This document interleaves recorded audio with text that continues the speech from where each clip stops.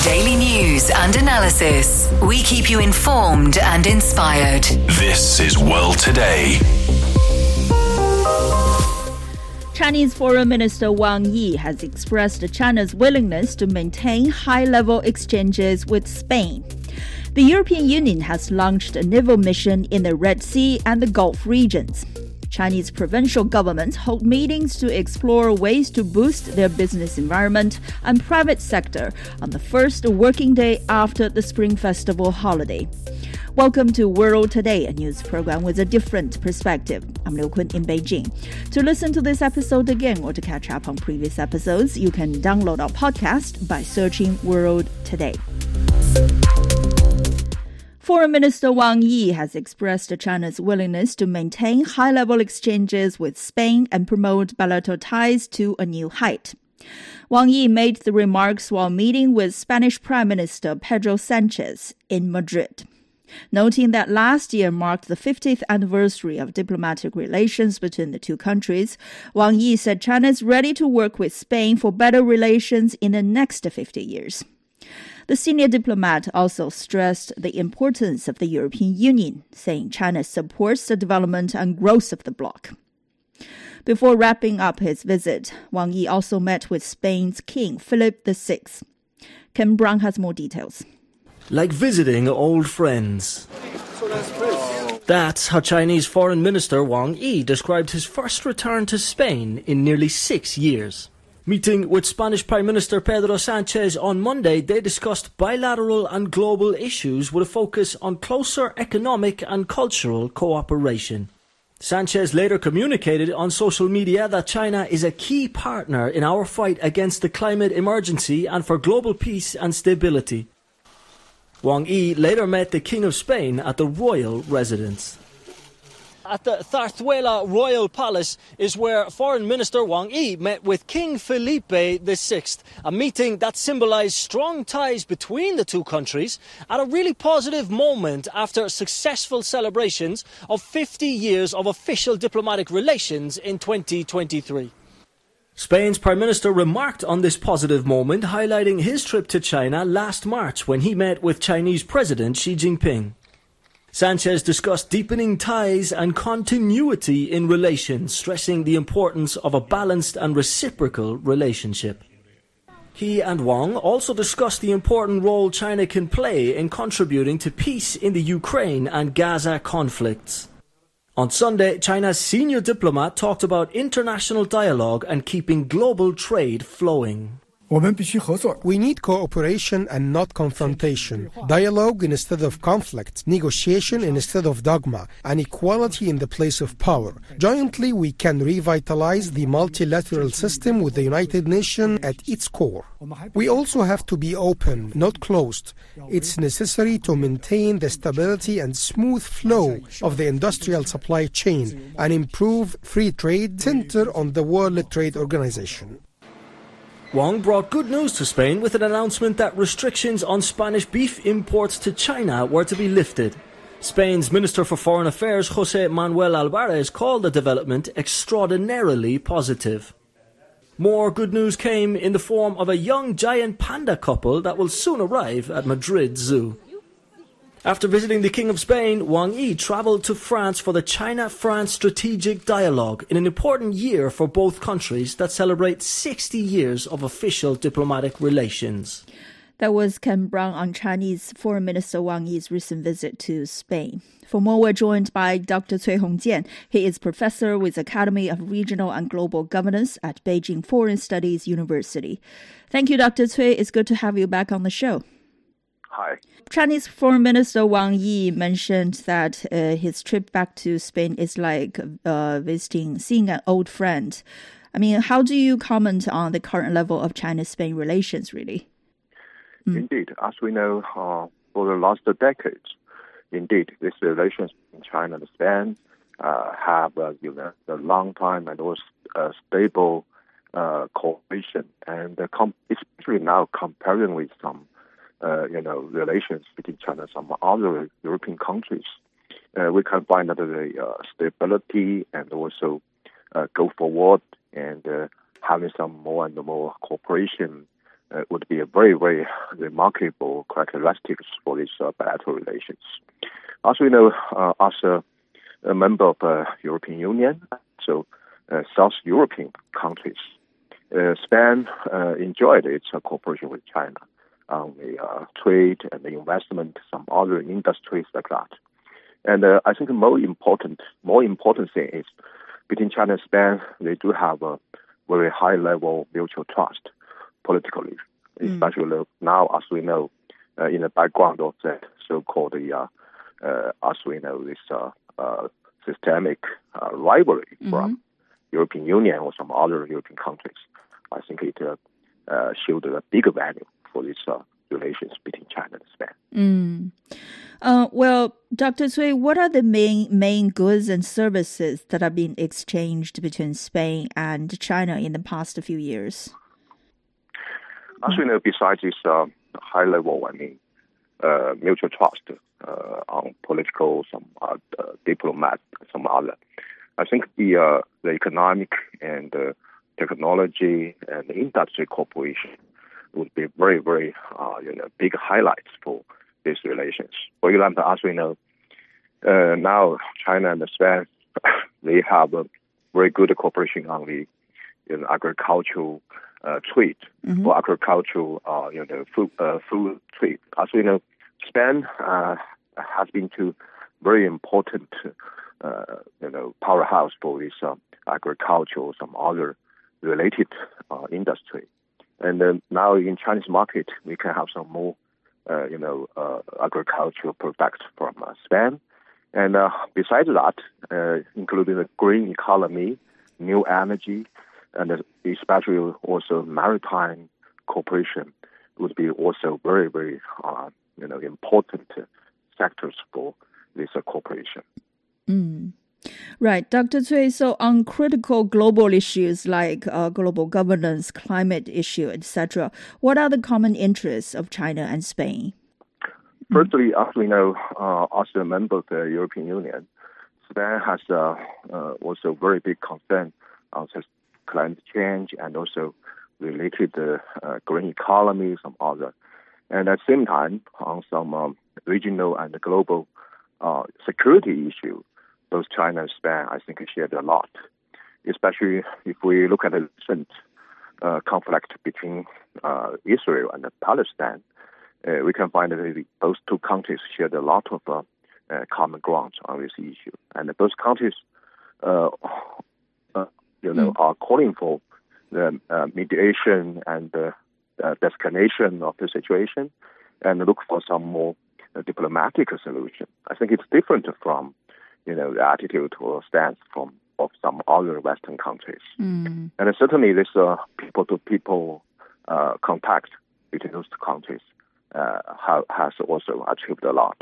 So I think it's a very comprehensive and also very systemic cooperation between the countries. Right. Dr. Cui, European leaders, especially leaders of the European Union, have proposed the so-called de-risking from China policy recently. How would you comment on that, and how would you comment on in general on the current China policy by the European Union? Certainly, recently, European Union side launched a kind of so-called de-risking strategy towards China. So I think, firstly, it's a little bit of discriminatory policy towards China. As we know, there's no any reason for European side to have its own unilateral de-risking strategy towards China, especially both two sides still are in the strategic partnership. Another, I think, a very big issue now for China and the EU relationship is once there is some more so-called de-risking strategy towards China, how about this existing cooperation? It looks like the European Union tried to have a kind of a balance between so-called the partner and competitor and also rival. But in practice, we can find that it's very difficult for European side to manage this kind of so-called balance relations. So that's the reason why so far China does not accept the concept and also the strategy in the name of de-risking. Of course, now China is trying to help the European Union to understand the real situation in the cooperation between two sides.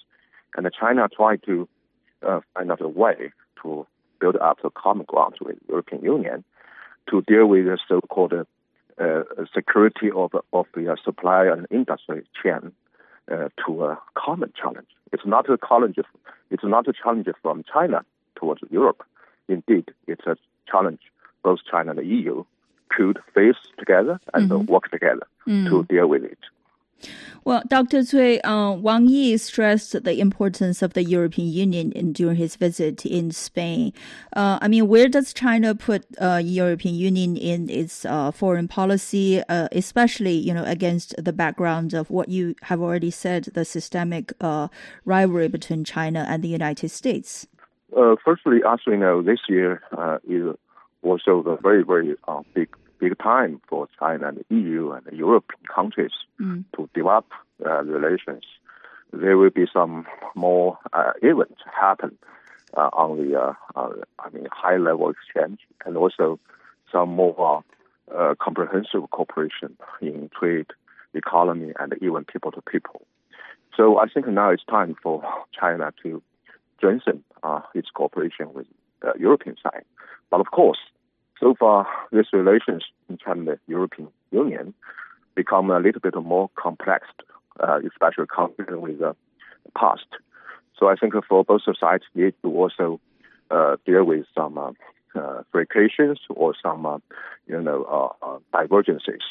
Especially now, there are some so-called investigation on anti-subsidies on the EVs, or recently the train makers in China. Indeed. So there will be some problem, but I hope that, or I believe that both sides need to find some new way to deal with this new problem. And also, by overcome all of the challenges, certainly there will be more resilience for these relations, and there will be more bright, prospect for these relations. Indeed. Thank you. That was Dr. Cui Hongjian, professor with Academy of Regional and Global Governance at Beijing Foreign Studies University. Coming up, the European Union has launched a mission in the Red Sea. You're listening to World Today. Stay with us.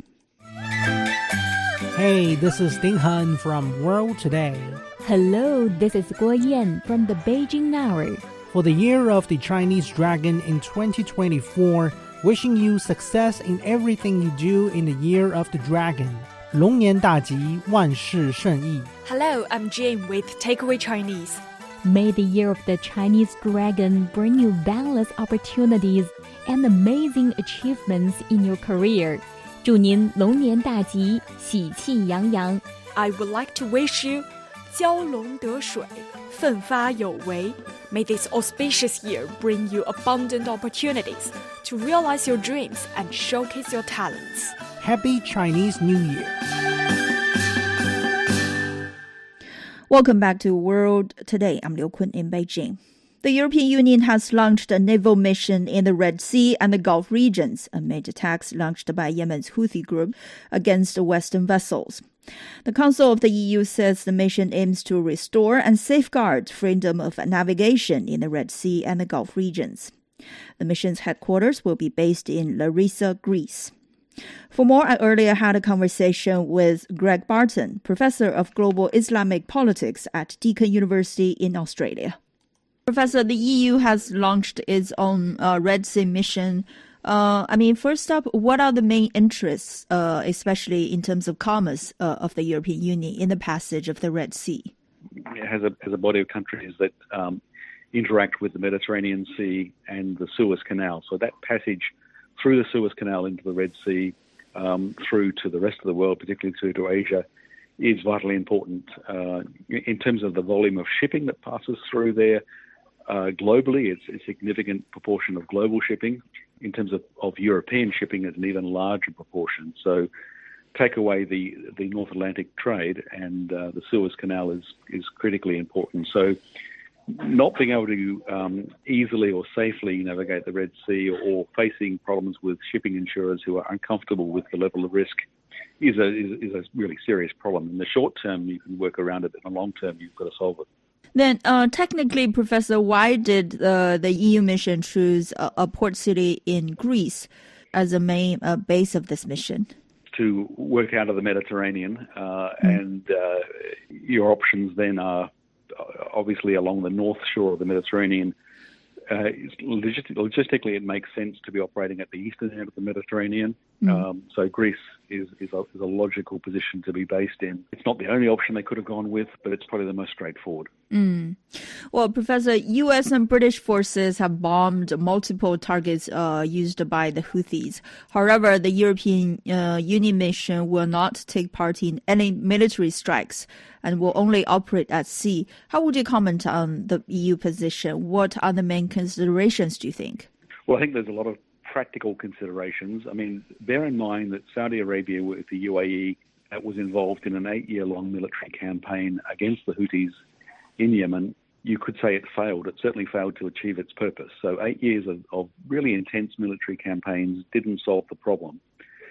Whatever would be done now would be a lesser military campaign were it to be attempted. So what America has done is kind of a very selected and limited military campaign. Even if the EU had the appetite to engage in a military campaign, I think from a analysis of defence and strategic interests, it's unlikely you can solve this problem with military methods because it hasn't worked so far. Which means that you need to look at other solutions. And it's partly perhaps by making it too difficult to carry on doing what they're doing. It also means putting pressure on Iran, which doesn't completely control the Houthis. The Houthis are not completely directed by Tehran, but to a considerable extent, Tehran is a major driver. In the past few days, Houthis have allegedly attacked a British ship and 2 American ones. How are the recent developments affecting, the situation around the Red Sea then? Well, this has really escalated things. Up until now, we've had some concerning developments, a high intensity of sort of drone and rocket attacks.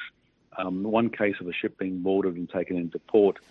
But this is the first time we've had a serious impact such that the ship has had to be abandoned. And if you think about what's involved commercially with shipping, you need insurance companies who underwrite every single voyage and approve to what you're doing. So when you've got a situation where the attack has been so serious that it's incapacitated a vessel and crew have had to abandon ship, that's the point at which you're not going to get insurance for running that route. So that's kind of a tipping point.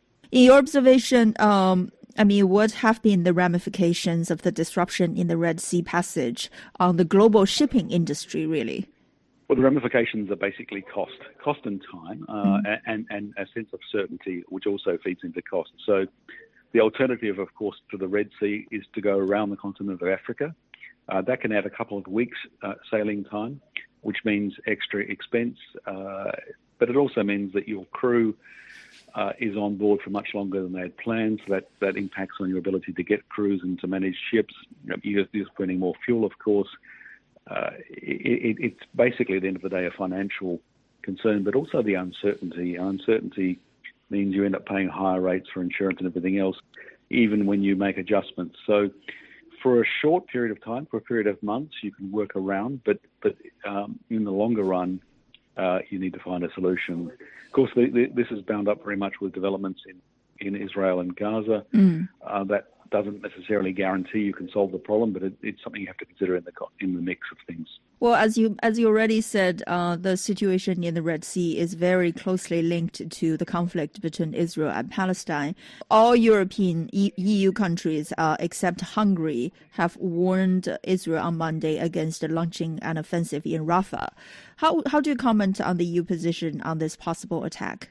Well, the European position is pretty much a position shared with North America, certainly shared with Australia, where I am, that this war in Gaza has come at a terrible human cost, and it's unlikely to be producing the security for Israel that Israel says it's producing. So when you have 30,000 lives lost, possibly more, tens of thousands of people injured, more than two-thirds of the physical accommodation destroyed, 14,000 lives lost to just children, that's a massive cost. So Israel, I think, has taken a very emotional response to a problem, but it's not solving it for them.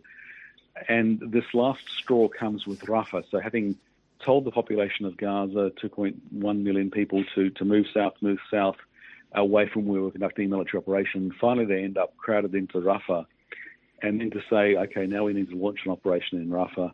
Possibly that you can find alternative accommodation in the middle of Gaza, but it's not been clear to anyone that moving and responding to Israeli orders guarantees safety. People are demoralized.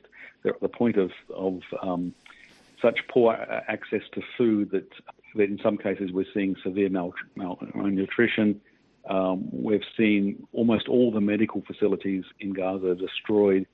And of course, this is a population of 2+ million. So every day women are giving birth, children need help.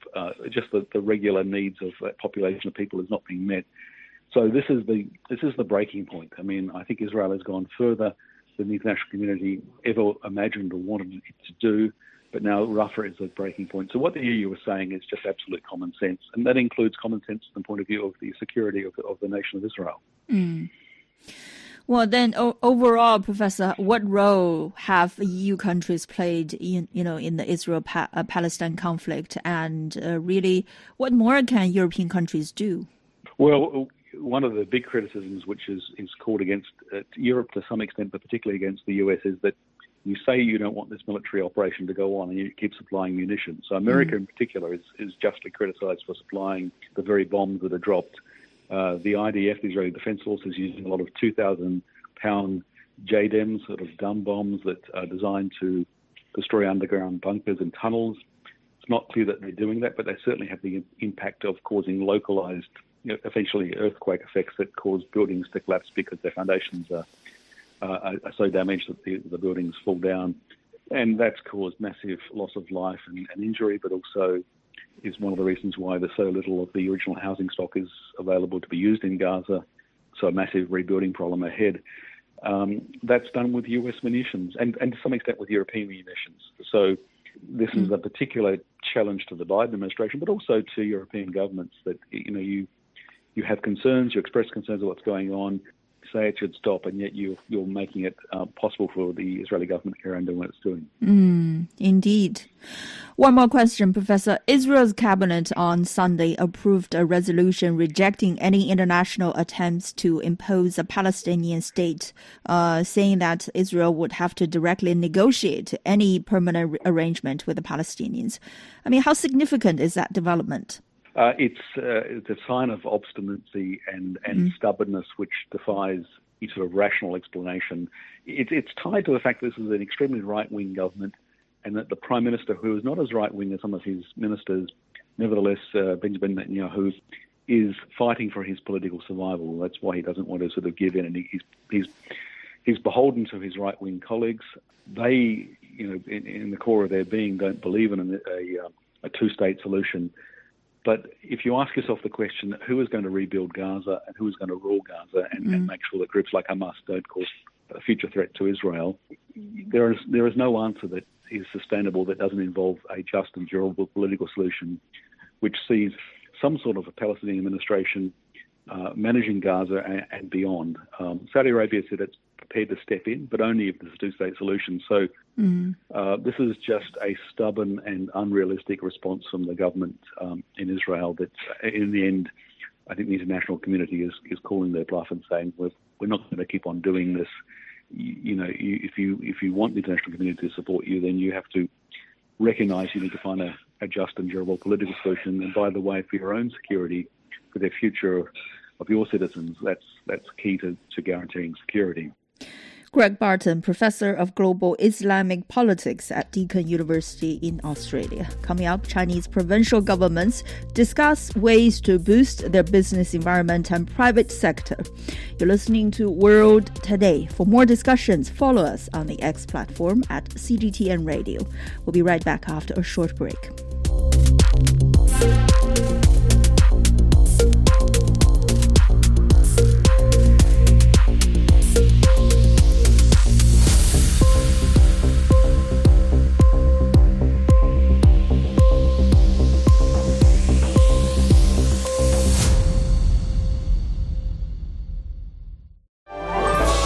Welcome. I'm Elaf Elad. economics professor and member of the Data Science and AI Center at New York University, Shanghai. On the World Today program, you can find in-depth and impartial insight, as well as critical commentary on key trends in the Chinese economy, financial technology, business, and blockchain. To prepare for the world tomorrow, join me on World Today. Welcome back to the show. I'm Liu Kun in Beijing. Meetings are being held in many provinces across China to explore ways to boost their business environment and private sector on the first working day after the Spring Festival holiday. Guangdong held a meeting to urge efforts for technological innovation and digitalization of 9,200 major industrial enterprises. Shandong held a conference on high-level opening up, calling for more support to attract foreign investment. Anhui and Liaoning provinces held meetings urging for improvement in their business environment and provision of opportunities for private enterprises. Meanwhile, Shanghai continues its efforts in optimizing its business environment. The State Council has just approved the general plan of constructing the Eastern Hub International Business Cooperation Zone in Shanghai. For more, my colleague Zhao Yang spoke with Dr. Zhou Mi, Senior Research Fellow with Chinese Academy of International Trade and Economic Cooperation. So, Dr. Zhou, many provincial and municipal governments held meetings, what is called the first meeting after the Lunar New Year. And for example, Guangdong province will step up efforts to promote innovation in industrial technology to push forward with the high-quality development. So what advantages does Guangdong have on the industrial or technological innovation, do you think? Yes, for Guangdong, it's the first areas for China to open in the history, so it's benefited by the interaction between China's domestic market and the international communities. We know that Guangdong is also a very important regions that China are trying to integrate different resources. So in my understanding, there are mainly two advantages. The first one is the openness, because Guangdong is the better frontiers of opening, and it has a lot of cooperation with the foreign market. So they know what is happening there, and they can benefit by the two-way communications between these domestic and foreign markets. Well, the second is that integration of the Great Bay areas is have many cooperation with Hong Kong and Macau. So the communications about the human resources, the financial resources, and also a lot of small and medium-sized enterprises has making it more strengthened of the supply chains there. It's a very important base for many of the manufacturers in Guangdong. Mm-hmm. And the province GDP hit 13 trillion yuan or $1.8 trillion last year, and this is up 4.8% year on year. So what do you think are the main reasons for the economic development in Guangdong over the past year? And what do you think are opportunities and challenges that this province can expect this year? Yeah, we know that Guangdong is the areas to open. So many of the people there have a very bright and clear understanding about the openness. So last year is the first year after the COVID-19. So we see that Guangdong has practiced a lot trying to go abroad by the leading of the commercial departments locally to the other countries to trying to re-establish the links between the domestic market and the foreign market. Well, it is also true that this province is trying to maximize the usage of the different technology, which is a very important element to strengthen its recovery. Well, for this year, I have to say the world is still suffering from a lot of uncertainty from the geopolitical reasons, for the reconstructing of global supply chain, and also some of the the differences about the international trade agreements and other rules. We have to try to find out some ways to address these challenges. I think that is the problem that Guangdong should have to address this year. And how do you compare the economic structure of Shenzhen with Guangzhou? In what way are they complementary, do you think? Yeah, these two cities has a lot of similarities. They also, locate in the same region of the Lingnan culture. So they have many similarities, but there are also many differences. I think that Guangzhou is one of the first or earliest cities to open. So it have a history of cooperation with the foreign markets and also the supply chains and understanding about the world better. While the Shenzhen, it's a new cities coming from from a small village. So a lot of people there are coming from other provinces or other regions. It's have a much more innovative ways of thinking. So I think that has attracted so many companies which are key in the industrials of innovative, like the DJI, the Dajiang, and also Tencent and also Huawei. So we know that Shenzhen has attracted some new companies there, and the cooperation between these two cities can have a much more complementary ways in the world, in such a world of changes. And Shanghai is also quite important for China's economy. The State Council has just approved the general plan of constructing the Eastern Hub International Business Cooperation Zone in Shanghai. So why is it now? And what does it mean for not only the city of Shanghai, but also China's opening up? Yeah, definitely. Shanghai is one of the very important cities in China. It's in the eastern part. It's in the lower Yangtze River Valley, and Shanghai is a very big city, not only for the trade, but also for its domestic market. So we know that for the Oriental center of this one is a kind of trying to separate the functions of the original ones in the Hongqiao Airport. So in the Hongqiao, it's originally it's a kind of transportation centers or hub to connecting the domestic and the international. But Shanghai is trying to develop that differences. For the new Oriental Center, it's mainly focused on the international connections.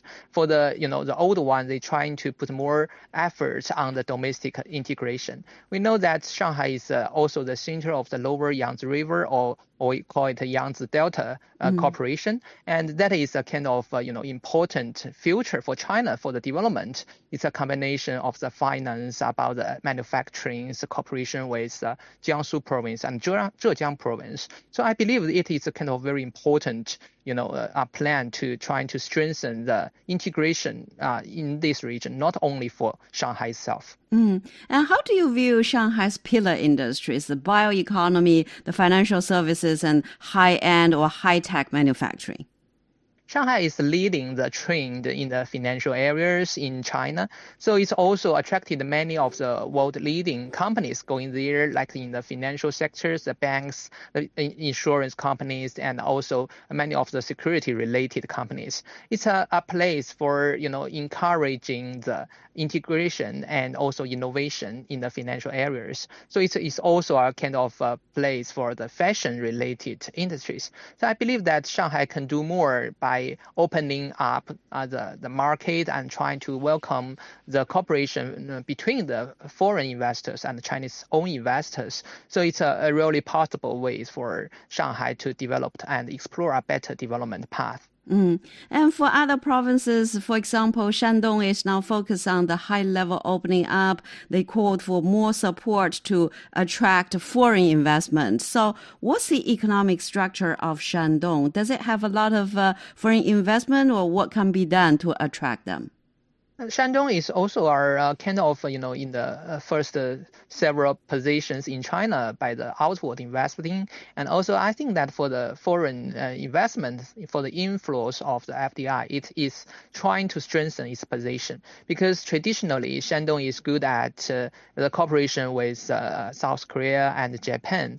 Now it's trying to develop these areas into a more wider areas by the RCEP, the free trade agreement has improved our better and integrated areas for the regional cooperation. So Shandong is trying to develop and trying to explore more rooms in the attracting the foreign investors. It has many good bases, like for some of the manufacturing, some of the raw materials sectors. It have a lot of advantages. And Anhui and Liaoning provinces are now making efforts to improve the business environment and provide opportunities for private enterprises. So how important is private enterprises for them, and what can the local government do to improve the business environment for them? Yeah, the Anhui is in the central China, while Liaoning is in the northeast China. For both of these areas, it's not as developed as the coastal areas like Guangdong and Shanghai, but it's trying to maximize its own advantages by integration the different elements for the development, and also for for Anhui, I would say that Anhui is trying to use its intelligence resources, like for some very important universities, they are there, and it has benefited by the cooperation and the mass market there. Well, for Liaoning, it's a very important industrial base for China, like for the steel and other heavy industries. They have the basis. So how can they, stimulate the increased speed? I would say that the small and medium-sized enterprises from the private sectors are really important, so they can have a very, a good cooperation in this region. Zhou Mi, Senior Research Fellow with Chinese Academy of International Trade and Economic Cooperation. This is World Today. Be right back. As one of CGTN Radio's most popular programs, World Today provides listeners with a strong mix of international news and business. It delivers in-depth analysis of current affairs and one-on-one interviews, bringing you the stories behind the news, not just what's happening, but why.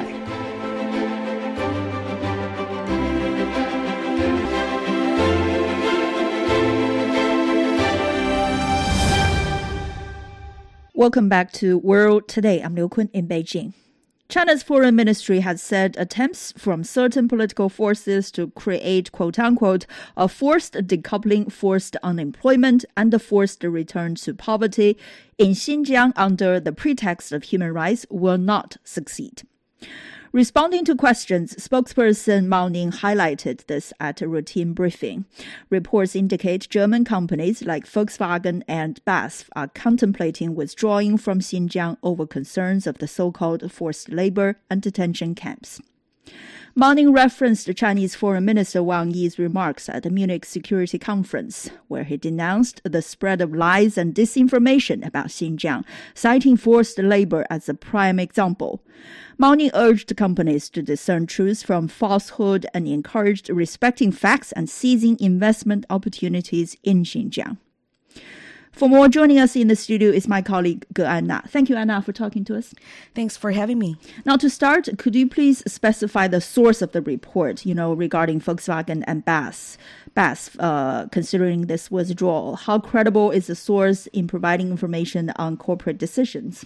Of course, the report on this corporation's decision went viral, first published by a German media called Handelsblatt, and then by the Financial Times. It alleges that Volkswagen, in partnership with SAIC, a Beijing-owned car maker, benefited from the so-called forced labor while constructing a test track for cars in Xinjiang back in 2019, despite Volkswagen's previous announcement that an audit cleared such allegations. Kun, as Euro, some Western media reports on Xinjiang's alleged human rights issues lack solid evidence to back claims like the so-called forced labor. Mm-hmm. So they using distorted images or made-up stories, and they target Chinese enterprises or foreign enterprises in China, such as Volkswagen and BASF, to create sensational headlines that paint China in a negative light.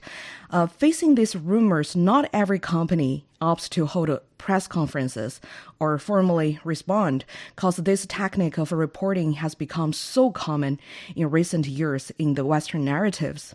So regarding the reliability or credibility of this source you asked, it's worth noting that the report cites Adrian Zenz, a notorious anti-China figure who has been sued by numerous companies in China for fabricating forced labor human rights allegations in Xinjiang. And he posted a picture on X platform claiming Uyghur workers at SAIC factory wearing military uniforms, implying that they are involved in forced labor. I specifically found this picture, and turns out that these so-called military uniforms are common workwear or a standard work attire commonly seen in China.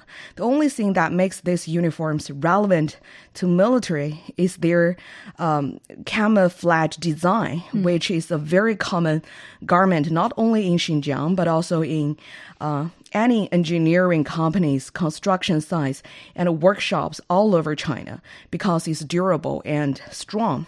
And the reason these people are gathered in the picture is because they are holding banners to welcome colleagues of all ethnic groups to visit their construction site. Mm-hmm. So simply based on such a picture, these so-called Chinese experts can fabricate a vivid anti-human drama.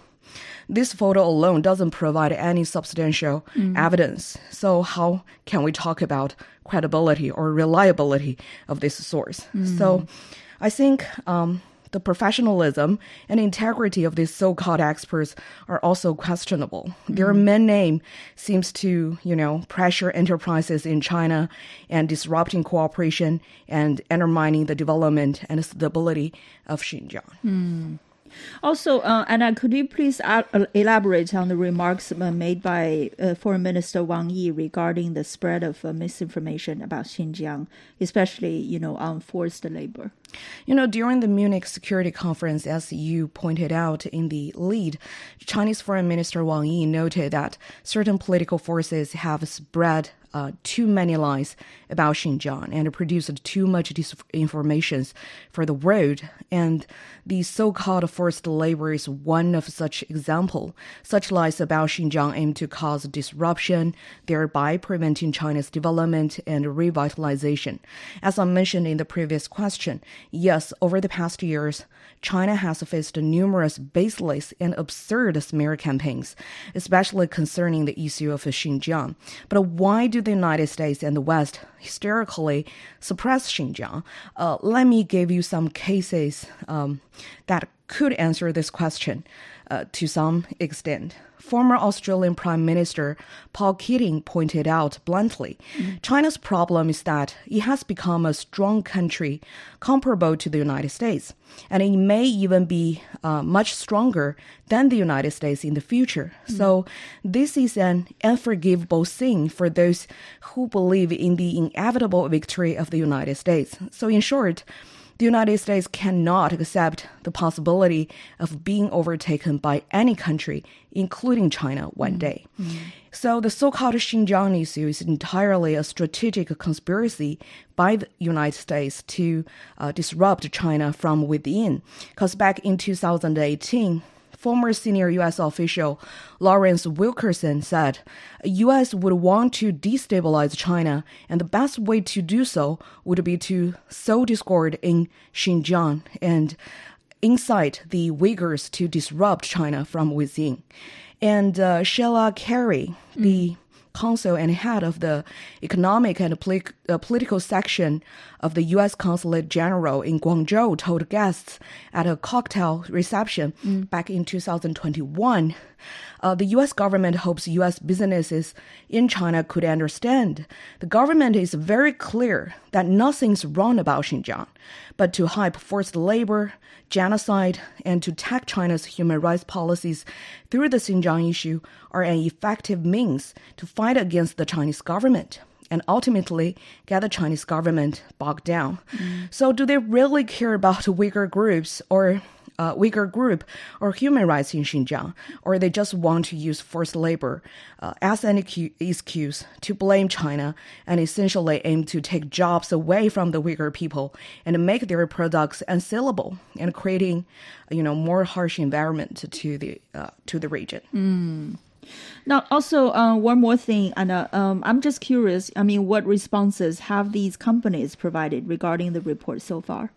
In a statement that BASF sent to the Global Times, the company said its presence in China remains unchanged, and the BASF is fully committed to its business activities and the planned investments in the country. And Volkswagen has not responded to any interview request of any Chinese media yet, as far as I know. But earlier, it has responded to these fresh allegations by announcing talks with its Chinese joint venture partners over the future direction of the business in the region. But I don't think any of their responses indicate that they will withdraw from the region or China. But BASF may adjust its shares accordingly as its global strategy changes, because its value chain are under increased competitive pressure and characterized by global overcapacities. And Volkswagen CEO expressed many times that they had deep concerns about reports reflecting the so-called forced labor situation in the region and conducted thorough investments. They have never found any signs of human rights violation in Xinjiang factories. So, as spokesperson Mao Ning said, China hopes relevant companies will respect the facts, distinguish right from wrong, and cherish the opportunity to invest and develop in Xinjiang. Thank you for providing so much detail on this issue. I wish we had more time, but we indeed have to move on to the next topic. That was my colleague Geanna on some Western reports about European companies considering moving out of Xinjiang because of so-called forced labor concerns. You're listening to World Today. We'll be right back. Hello, my name is Alessandro Golombiewski Teixeira. I'm a professor of public policy and management at Tsinghua University in Beijing. I am a great listener of The World Today. In my opinion, The World Today is one of the best China radio programs. In The World Today, we can get the best news and analysis in what is happening now in the world. So please come to join us. Welcome back to the show. I'm Liu Kun in Beijing. China has expressed concerns over an EU investigation into a major Chinese train-making company on so-called subsidy issues. EU announced an investigation last week into CRRC Qingdao Sifang locomotive for what it calls using subsidies to undercut European supplies. The probe could block the company from winning a contract in Bulgaria. China's Foreign Ministry spokesperson Mao Ning said on Monday that China hopes the European side will take a cautious attitude towards regulations on foreign subsidies. Mao Ning also urged the EU side to resolve specific trade issues through dialogue and consultation and create a fair, equitable, and non-discriminatory business environment for Chinese companies. For more, we're joined by Dr. Yao Shujie, Changkang Professor of Economics at Chongqing University. Happy Chinese New Year, Dr. Yao. Thank you for joining us again. Yeah, happy Chinese New Year. Now, nice talking to you. Now, Dr. Yao, the investigation is over a bid by CRRC Qingdao Sifang Locomotive, a subsidiary of CRRC, which is, one of the world's largest train manufacturer, to sell trains to Bulgaria. Now, Dr. Yao, first of all, tell us what you know about CRRC and what about its manufacturing capabilities.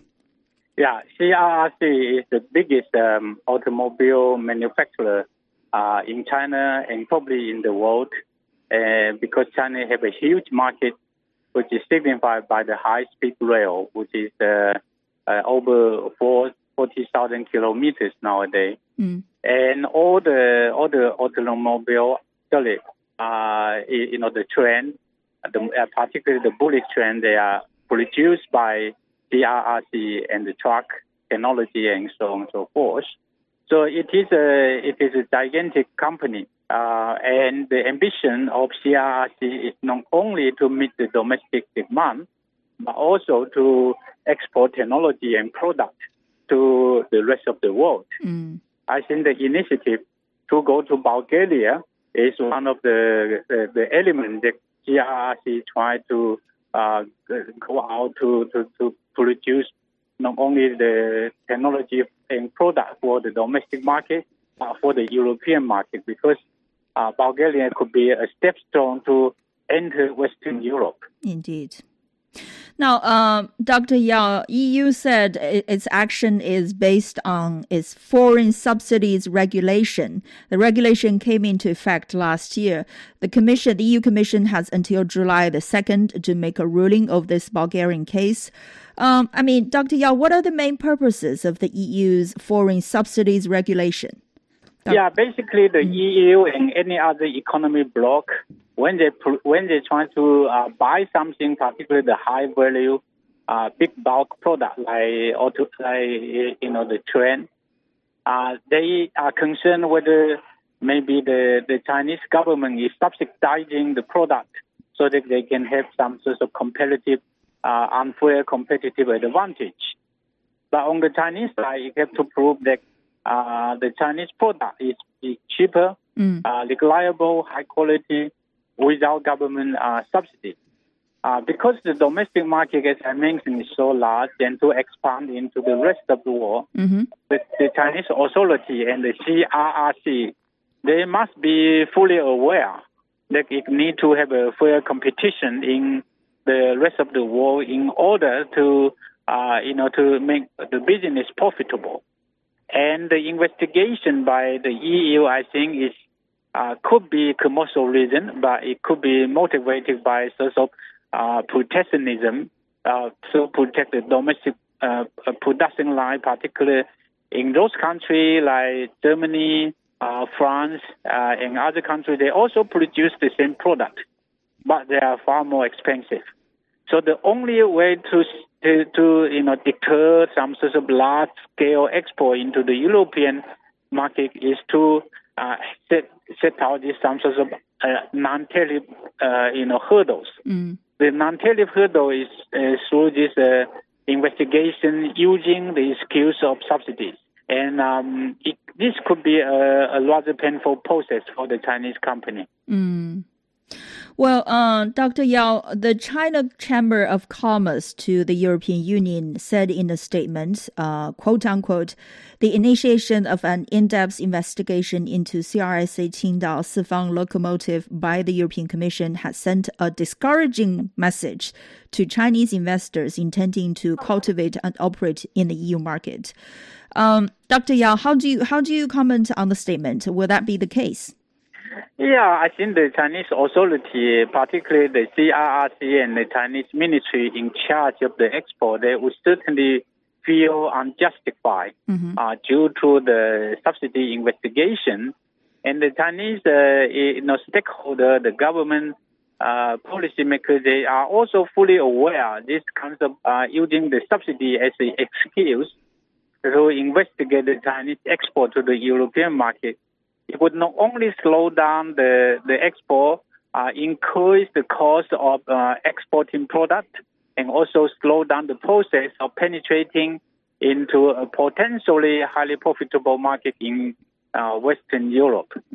So, yes, I think there are every reason for the Chinese government to raise some concern. Right. And I think in the future, maybe people have to look at the real situation, whether the locomotive are actually subsidized or not.